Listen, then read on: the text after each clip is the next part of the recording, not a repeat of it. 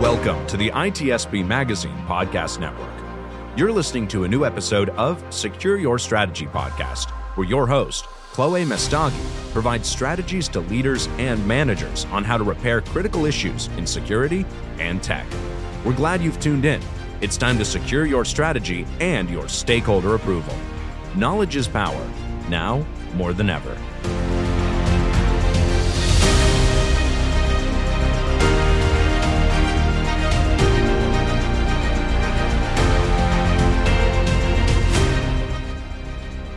Hi everyone, and welcome to another episode of Secure Your Strategy. And with me today, I have Jane Franklin. And Jane, go ahead and say hello. Hi. I was going to go hi. Hey, it's okay if we wave to each other. People will see the video version if they want to watch it. But other than that, for those that aren't, seeing the video, we are waving to each other. But Jane, thank you for joining with me today. And for those that are not aware, she also wrote this book called Insecurity. And I remember back in 2018, it was in my first year joining cybersecurity. And I was just going through a rough patch of where is diversity here in this industry. And I wanted to understand, why was I feeling so, I have no words to describe it. You just felt like every single waking moment, you wish that you were silent and quiet in the room, because otherwise you will face shame. And I felt very much alone and isolated. This was before I started networking and learning about all these several great nonprofits that help women in this industry. And I remember going on Amazon looking for anything that I could read about, so I would know what is going on, and if it's just in my head, or is this actually happening in real life to other women too. And I remember there was only one book about it, which was this book right here, if you can see in the video, but if not, I will describe it to the podcast listeners. It is a gray silverish book that says Insecurity: Why a Failure to Attract and Retain Women in Cybersecurity is Making Us All Less Safe. And I remember coming across this and reading it, and for the first time, I didn't feel alone in the industry. This was the changing moment, was this book for me. And I remember that when I met with Jane, I was so thankful that she wrote this book. And I cannot imagine how difficult it must have been to write about this book, around the Me Too era. But I'm pretty sure you already were starting this before then. Yeah, probably. Yeah. That book happened as an accident. And what was really interesting was, after I wrote it, because really it was a research project. I didn't realize that. I was just doing something that I stumbled across and really thought, well, I want to share my view initially, on a blog, and then it became a book. But I really wanted to help the industry, and I wanted to help women especially. But I didn't realize how alone women felt until after the book was published, and women came to me and said, just as you did, I don't feel alone anymore. And that was it was really quite shocking to me, just how alone women felt. So I really enjoyed researching that book, and it really was a research project, so I had to read, there are 200 data points in that book. And some of those data points might be 90-page, research papers. So I was not only creating new data, but also going out and looking, well, what does exist right now? What is the situation?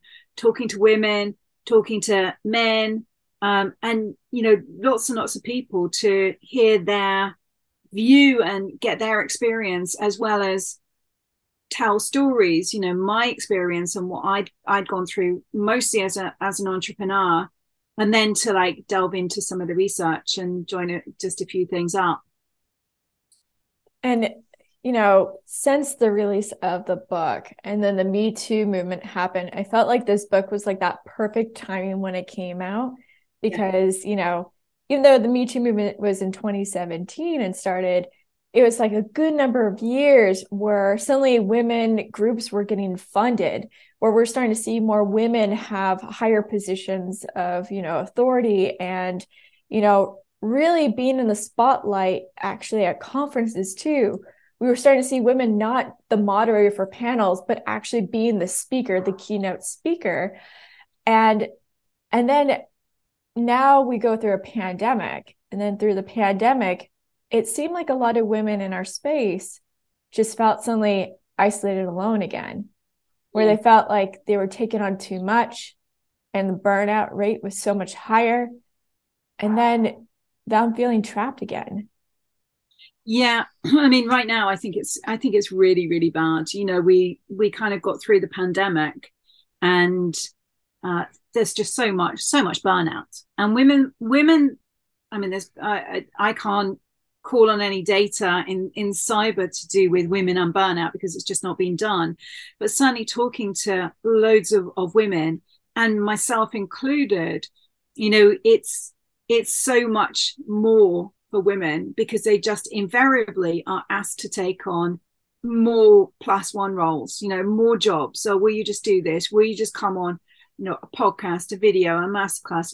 I do it. Look, I'm on yours now. You've asked yes to it. There are so many asks. And I was having a conversation with someone today about this. And it's great that we are being asked and people are asking, including women who are asking, can you do this for me? But equally, we need to get better at saying no because so much is just being put upon us. And it's hard to know sometimes, like, well, what do I say yes to? What do I say no to?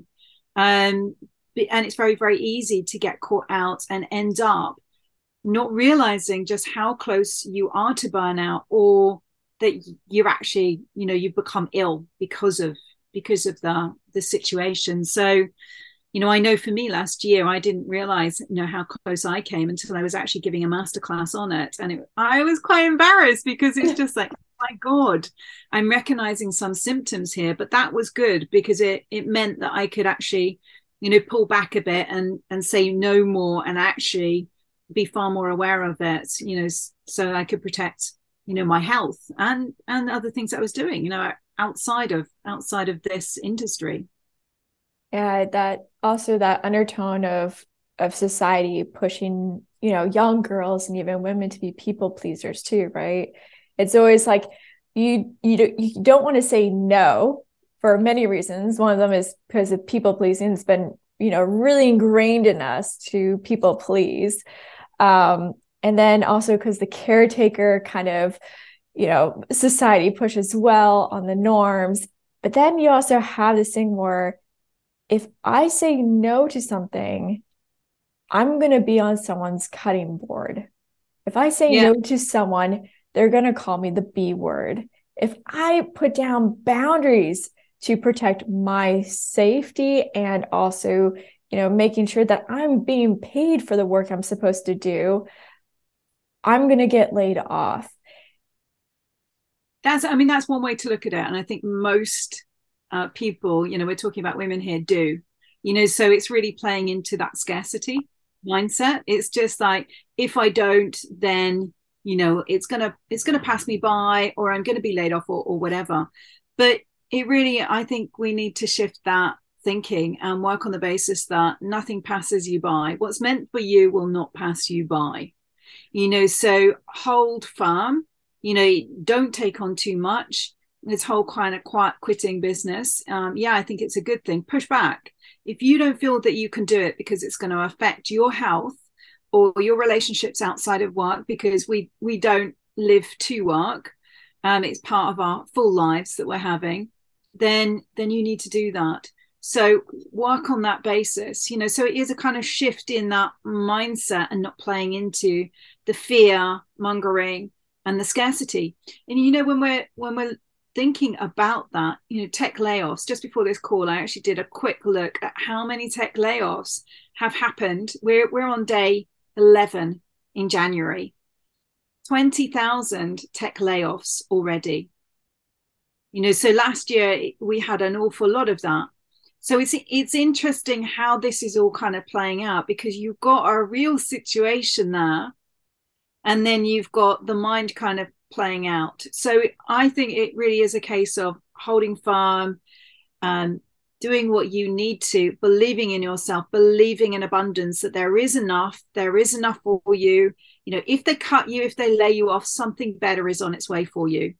You know, our industry is actually buoyant. You know, although there are these layoffs, it's growing, it's developing, and it is actually pretty buoyant. So there is enough for you, and you're going to be okay. So almost like course correct, don't play into that way of thinking. Yeah. And what are some, I guess, red flags that people can see when they're interviewing, whether or not this is going to be a healthy workplace that, you know, really does, you know, make it a priority to constantly keep improving on DEI versus a company that, you know, I would say like DEI washing, you know, kind of like greenwashing, but DEI washing. What are some signs that people can know ahead of time when they're trying to decide whether or not to interview with a company, or even just whether or not to even accept a job offer? Yeah, I mean, that's a great question. I would look at places like Glassdoor.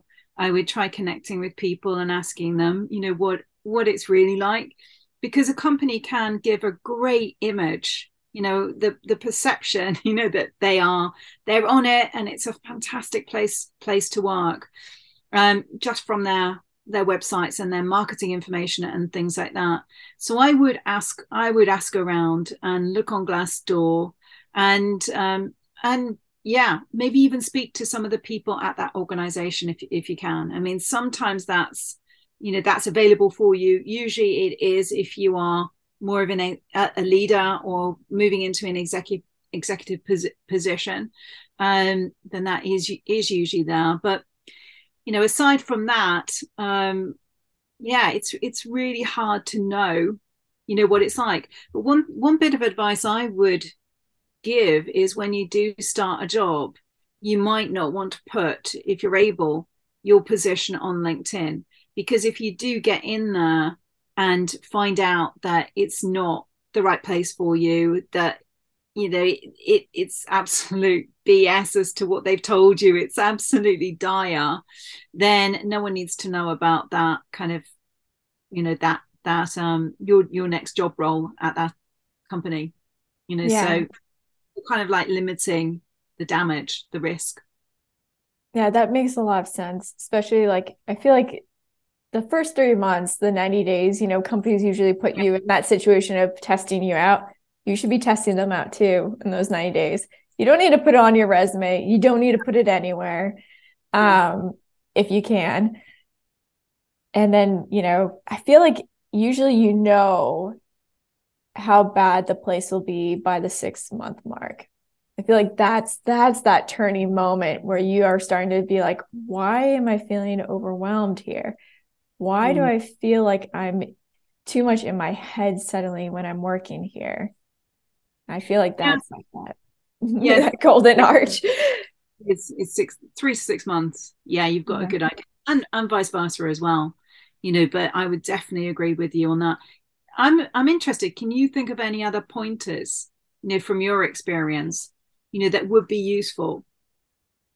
Yeah. I know in interviewing, a good question to always ask is like, not only do you ask who would be your future manager, like what's your style like when managing and leading people, and, you know, what are some of the things that you're constantly working on to improve of yourself by being a leader, but also to ask those that would be working on your team that you'd be working closely with, asking them like, what is the leadership style on the team? And try to get a feel of that and ask questions, diving a little bit more like, oh, do you have any examples of times where, you know, you thought that you felt disempowered or empowered in your job? I think asking that is really important. And I know sometimes people are a little bit nervous to interview the interviewer back, but the reality is it is a two-way street. You're also making a decision that's going to be impacting your career, but also your personal life too. So Absolutely. You deserve to do that. I completely agree with that. I mean, it's just like, and I've done that before. It's just like I'm checking you out just as much as you're checking me out. It's a two-way process. I'm making a decision, on whether I want to come and invest my time, with you. So I've asked about leadership styles, what does a good 90 days, look like? How are you evaluating me? What are your weaknesses? So I've done quite a lot of the interviewing of checking them out before I make that next step. And of course, the other thing that you can do as well is you can ask about attrition rate. If they know it, if they'll give you, an honest answer. How many women are leaving your company? How many women are joining? What are the figures? Because those figures can be massaged to tell a great story. What are the percentages of tech women joining? If you're a technical woman joining the organization, what are they, as opposed to all kind of like levels and roles being added up together, which is usually what's done. It's like marketing, sales, operations, HR, anyone. You're just there like increasing the numbers, making it look sometimes much better than it is. So I would always ask about the technical numbers and the attrition as well. Yeah, absolutely on that. I remember one time I did ask that question in an interview when someone kind of was just like, why are you asking me about these statistics? And I'm like, well, I just want to make sure it's a welcoming environment and that there's opportunities of growth there. I mean, it may not be perfect now, and that's okay, but at least constantly keep wanting to work on it. That's what I would love to see. And I just remember like afterwards beating myself up about like, oh, I should have not asked that question. I'm not going to get this role now.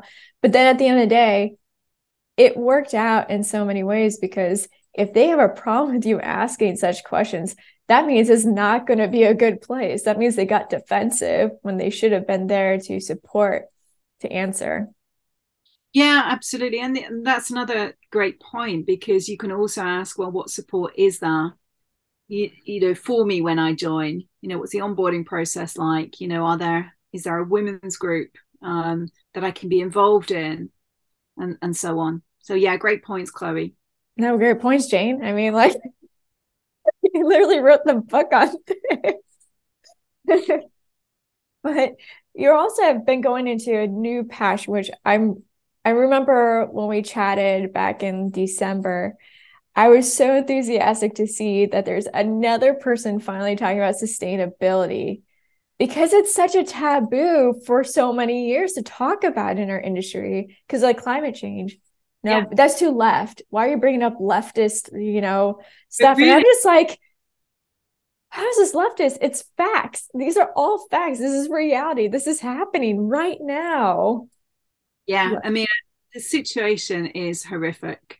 It's it's absolutely awful. I mean, I've done a few talks on this. I did an influencer piece with Intel recently, bringing up sustainability, and it's really not good. And we need to be taking far more action than we are. This is like the number one global risk right now, and quite rightly so when you look at what is happening. I mean, we've used a third of the world's resources in the past, 30 years, depleted them.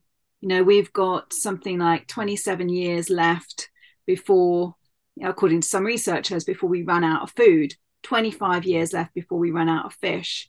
1.8 billion people are going to be without drinking water by 2025, and 50% of the world's population are going to be in stressed drinking areas. We are already overusing our planet's resources, because of our consumption, because of our waste output. And that's to the extent that we need 1.7 planets to sustain us, right now. So, with all of these things, the weather, it's that's the tip of the iceberg. We have to be doing something about it. And when you listen to the likes of Greta Thunberg, speak about it, it's heartbreaking.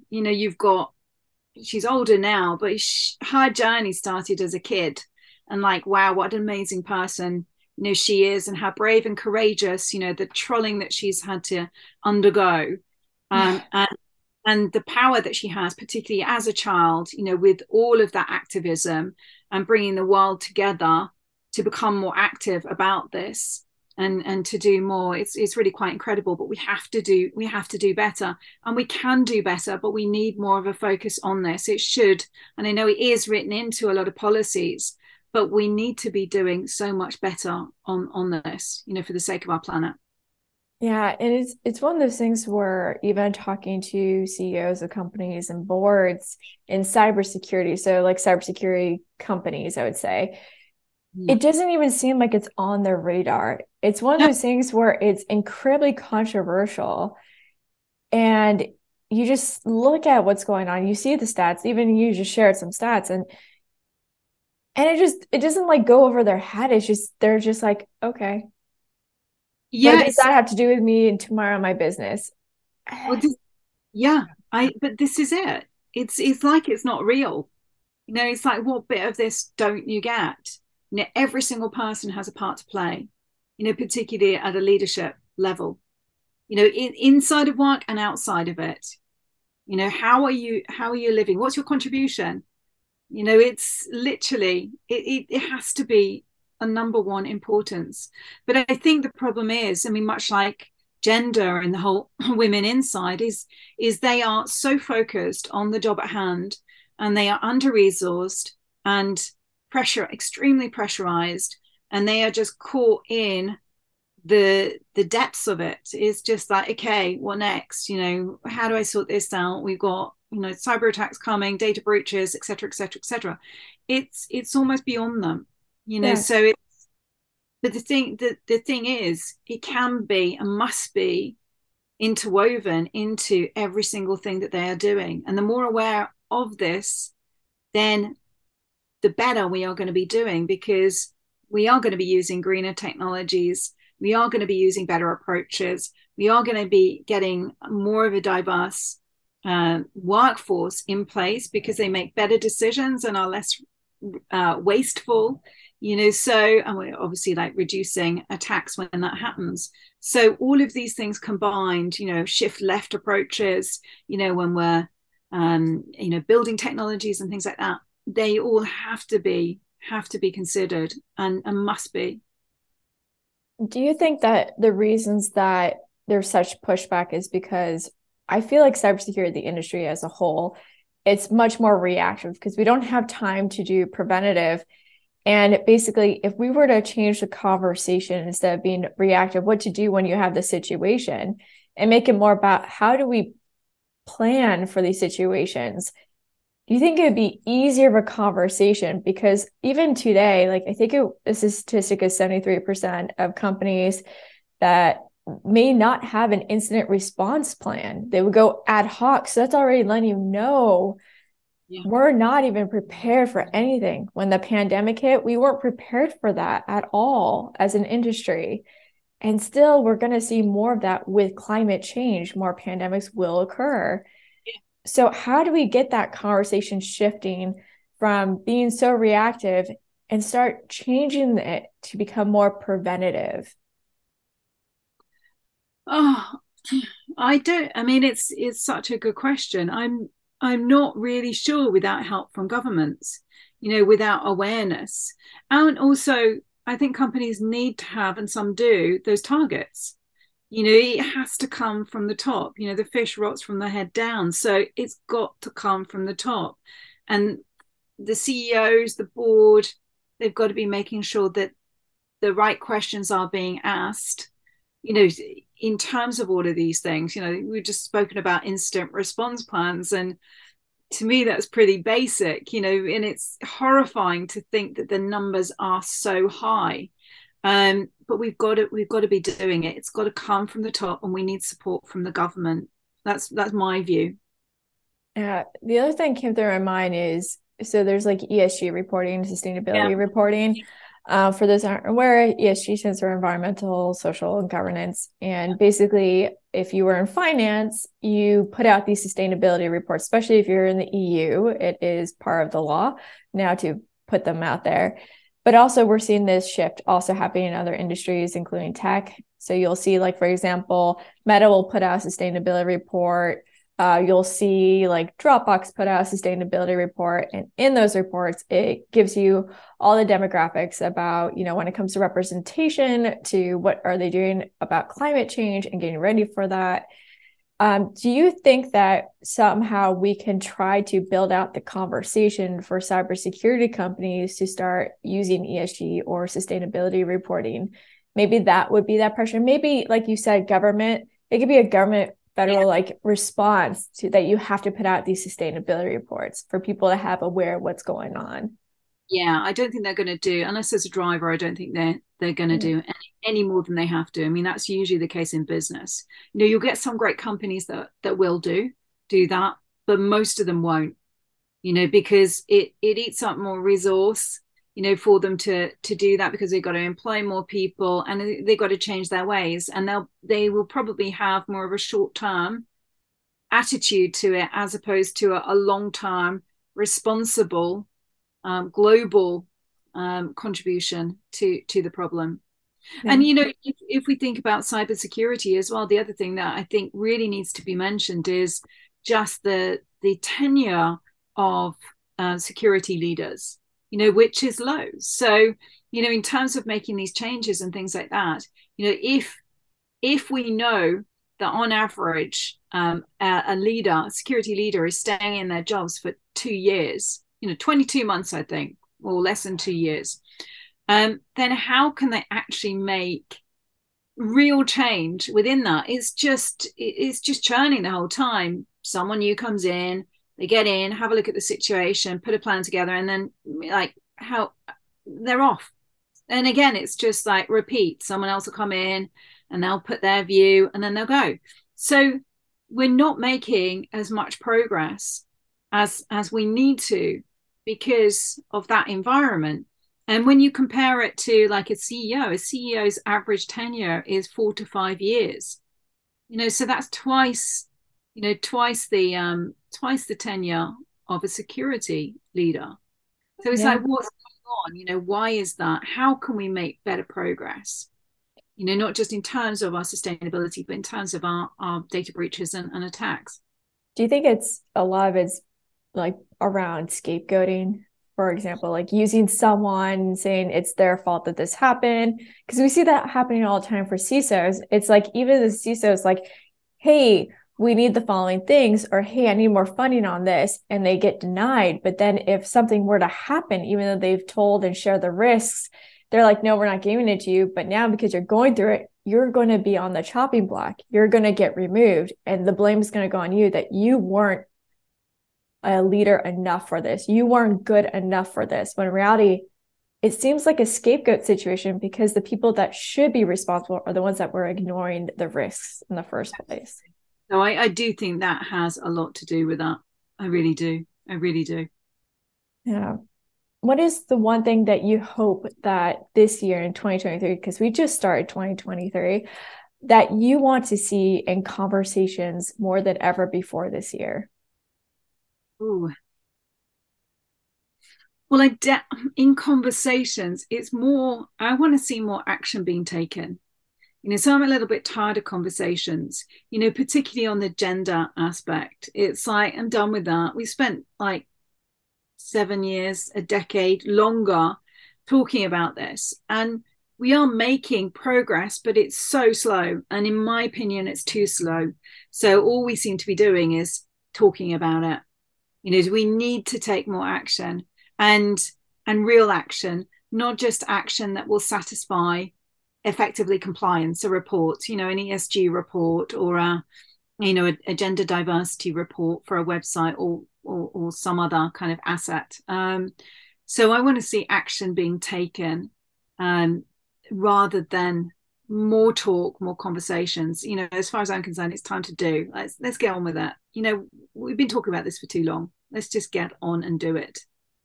Yeah, it seemed like the gender thing was really taken up in 2018, where people were like, oh, we have to do better on this, and taking actions and initiatives. But now it's weird. It's kind of like switching around with Roe versus Wade being overturned in the US, the Amber Heard case. It seems like women now in our industry are becoming a little bit nervous in a sense that we're going back to how things were before the Me Too movement. Yeah, it's interesting. I also think that that's happening because people are getting fed up of it. Oh, here's another woman banging on about it. So that whole complainer effect, so I think that's one of the reasons why. And, we've always had, this, we want to be doing the work that we do because we're the best person for the job, not because of our gender or we're meeting, a target, gender diversity target.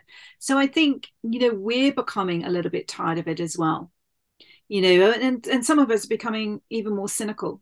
Again, it's not really being talked about out there because there's a lot of fear. Well, I can't say that because I'm going to be reprimanded in my job, or it's going to affect my job, or, might affect me getting clients or whatever. So there is a tiredness of it. Not again. It's boring. We've done that, and I think obviously like the repercussions and things like that. So I think it's time for a different, if we're having a conversation, it would be time for a different conversation.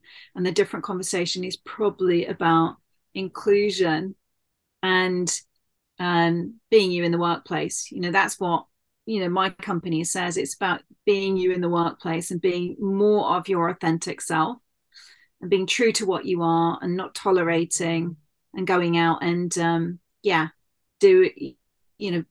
getting on with that, excelling, thriving. Not being seen as being difficult, right? It's always like, anytime you speak up, she's difficult. Anytime, like throughout history, women have always been labeled difficult when they're asking for just the right to vote, the right to like have bathroom breaks and jobs. Yeah. Like if you look through it, it's always been, she's difficult. And I think we're still dealing with that to this day. We really are. Yeah. Difficult, abrasive, too demanding, too much hard work, too challenging. Again, it's like too much. We're either too much or we're not enough. Yeah. Not technical enough or too technical. It's not good enough. So yeah, all of those things surround us. The seesaw effect. You're always trying to figure out, am I too much on this side or am I too much on that side? And then you get to a point in your life where you're like, I don't want to do this game anymore. I'm just going to be myself. Yeah, this is it. You just kind of go, I was going to say something rude there. It's just something very British, it's just like, and you just go like, and get on with it. Yeah. Well, yeah. Well, Jane, thank you so much for being on here today. It was lovely to have you. I look forward to having you back on in the future. And hopefully it'll be us revisiting this one and then talking about how people finally took action. Exactly. Thanks so much. Thanks, Jane. Bye.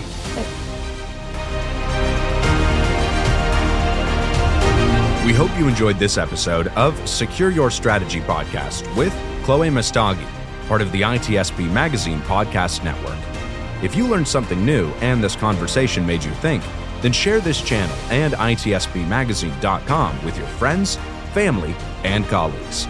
If you represent a company and wish to associate your brand with our conversations, sponsor one or more of our podcast channels.